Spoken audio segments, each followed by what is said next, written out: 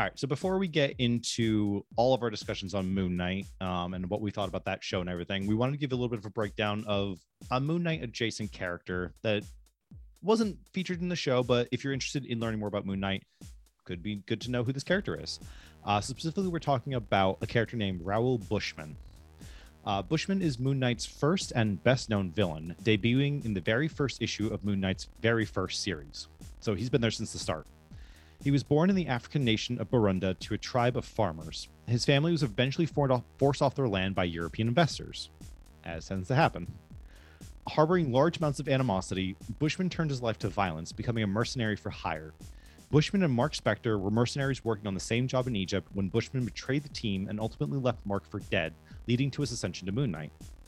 After being defeated by Moon Knight, Bushman dedicated his life to killing Mark Spector.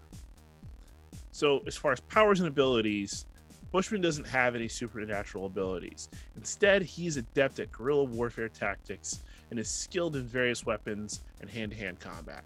Additionally, and for seemingly no reason, he has at one point completely replaced all of his teeth with razor-sharp metal teeth. So there's that.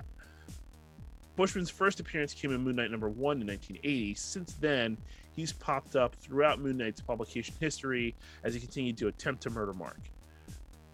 Bushman plays a more of a recurring antagonist role in the Mark Spector Moon Knight series between 89 and 92.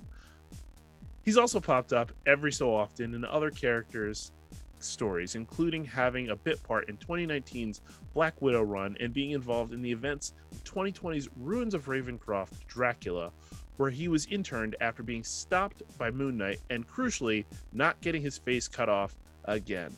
A long story. So that's what you need to know about Bushman. If you want to know about him getting his face cut off the first time, read the bottom. And from there, we'll hop into the meat of the episode.